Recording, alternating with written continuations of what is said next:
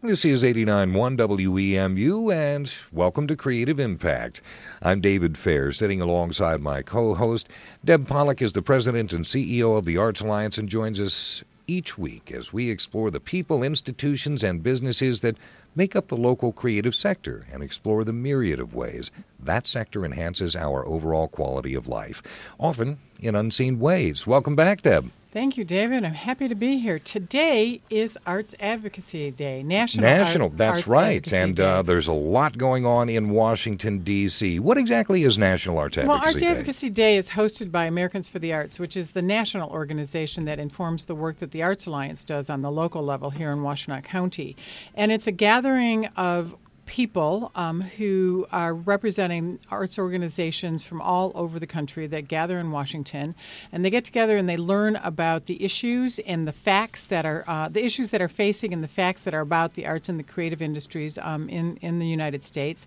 And then they go and they meet with their congressional members on the Hill and speak to them about what's important and encourage them to invest in the arts in their local communities and to make sure that policy is there to support artists and creative industries. And to get a sense of how important that is, some new figures have come out with the exact impact of what is happening in our economy based on the work of the creative sector. Absolutely. The National Endowment for the Arts and the Labor Statistics information just came out recently, and that number and the U.S. economy, $763.6 billion is contributed. That's billion with a B. Billion with a B, again, still staying at 4.2% of the gross national product. That is significant, and that's why advocates from all over the country are in Washington, D.C., including a large contingent from Michigan and a group of about 15 from Eastern Michigan University, including our guest this morning. Yes, indeed. It's our pleasure to introduce to you, David, Joe Rohr, who is here who is on the line from Washington. He's at the Russell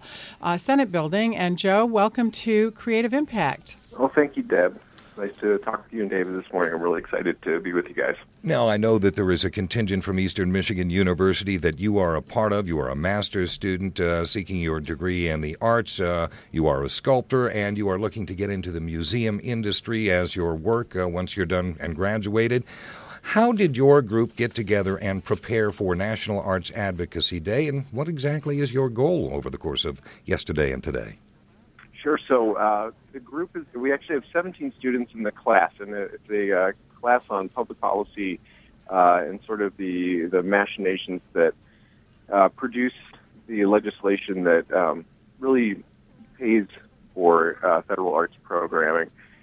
And so Eastern Michigan has a wonderful arts management administration program spearheaded by Susan Booth.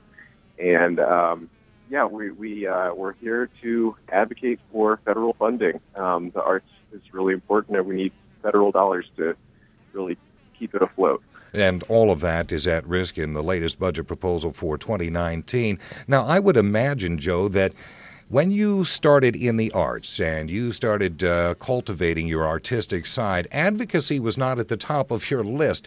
But do you find that the further you get into it, the more educated you become, that advocacy is going to have to be a part of your future because of the necessity of protecting the funding? Yeah, absolutely. Advocacy is one of those things. We don't have civics in schools anymore, and it's not something that's really taught anymore. But I think you're seeing it, especially now in the political climate. The millennial generation is really engaged and really wants to make a difference. I think the more time goes on and the more experiences that I have working in the arts, the more I see the need for advocacy. Absolutely. Yeah, he's speaking right in your alley, isn't Exactly, he, exactly. Joe, I've had the opportunity to attend Americans for the Arts Advocacy Day a number of times. I'm not there with you this year. Wish I was, but something kept me away. But they put on a wonderful program, a jam-packed filled program. Yesterday, you did a lot of work learning facts and figures and going to a number of sessions. Give us a couple of highlights for you from yesterday. Sure. As you know, then, Deb, you've been before, there are a number of breakout sessions. They function sort of like workshop style events. And I attended two events. I attended one on grant funding. I attended another grant funding for museums, and I attended another on tax policy, sort of the implications for arts funding tied up with the new tax proposal, the new tax bill at this point. So I think the things that really stuck out to me were the importance of supporting the ILMS, library services, Institute, services. Right. Sorry, I interrupted you. Institute for Museum and Library Services, IMLS. Yeah, exactly. Because they're responsible for all the grant funding that goes to sort of secondary and tertiary projects for museums.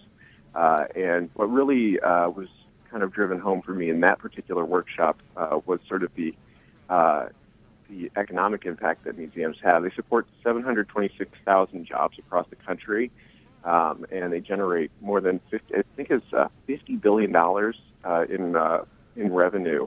Did you find yourself a little wide-eyed at those figures? Yeah, I did. And actually, the thing that really struck me was when I think Ben Kershaw was the one leading that workshop.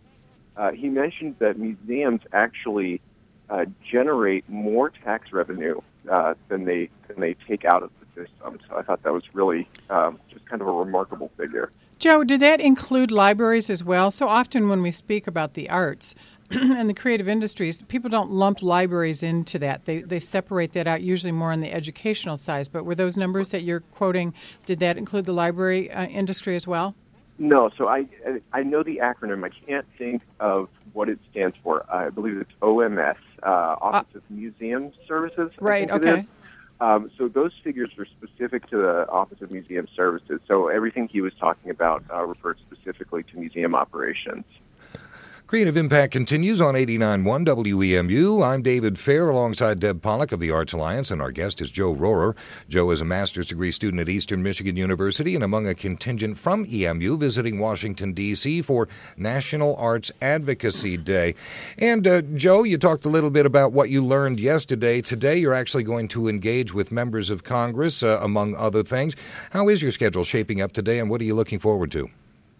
So we're in line at the Senate office building, waiting to go through security. We're going to go to the sort of the Arts Advocacy Day kickoff here first thing. It's going to be sort of an info session / meet and greet / coffee and donuts kind of thing. And then wait before you go on with that. That's actually I think you'll really enjoy that event. A number of speakers from Congress will be there, and it's actually a session that enthuses the attendees there. But I'd like to point out that one of our special people from Ypsilanti is going to be there. Carla Durlakoff-Canales, who's an international opera star. She graduated from Ypsilanti High, and she's a U of M grad. And she also was the recipient of the Arts Alliance's Lifetime Achievement Award last year. So please say hello to Carla, and she's wonderful. She's a huge arts advocate, and there will be others like her. Very often John Lewis is there present, and many of the leadership of the congressional members will be there. So I think you'll be very inspired by that session. Yeah, I'm really looking forward to it. We're all really excited to do it. And then when that wraps up, we're going to be making our way around to various representatives' offices. Everybody's going to try to meet with their respective representative, although some of us will be meeting with not necessarily our representative just due to scheduling issues, but most of us will get to meet with somebody that directly impacts arts funding for our district. Well, our time together is winding down, Joe, so I want to ask you this. What do you want them to hear from you, and what do you want to hear from them? Well, I think the biggest thing is the continued support for the NEA. Congress did a really great job of sort of, Donald Trump wanted to essentially eliminate the NEA, and Congress rebuked him and said, this is important to everybody. This is important to our constituents in the country, and arts and culture are, the foundation. So I want to thank our members for that.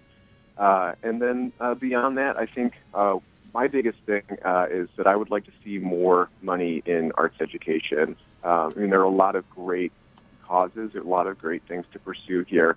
To advocate for here, but arts education, I think, is really key. Joe, thank you very much for the time. I appreciate it. Thank you. Yeah, I really appreciate talking to you We guys. appreciate it, and we'll look forward to having you with us at Michigan Arts Advocacy April 18th. Yes, April 18th. That is Joe Rohrer, an Eastern Michigan University student working towards his master's degree in the arts, hoping to turn that into a career in the museum industry. He called in from Washington, D.C. today, where he is among an EMU contingent participating in National Arts Advocacy Day. Deb Pollock, my co-host, thank you for your time today. And we'll be back here advocating for WEMU next Tuesday. Deb Pollock is president and CEO of the Arts Alliance and my co-host for Creative Impact every Tuesday. This is 89.1 WEMU FM and WEMU HD 1 Ypsilanti.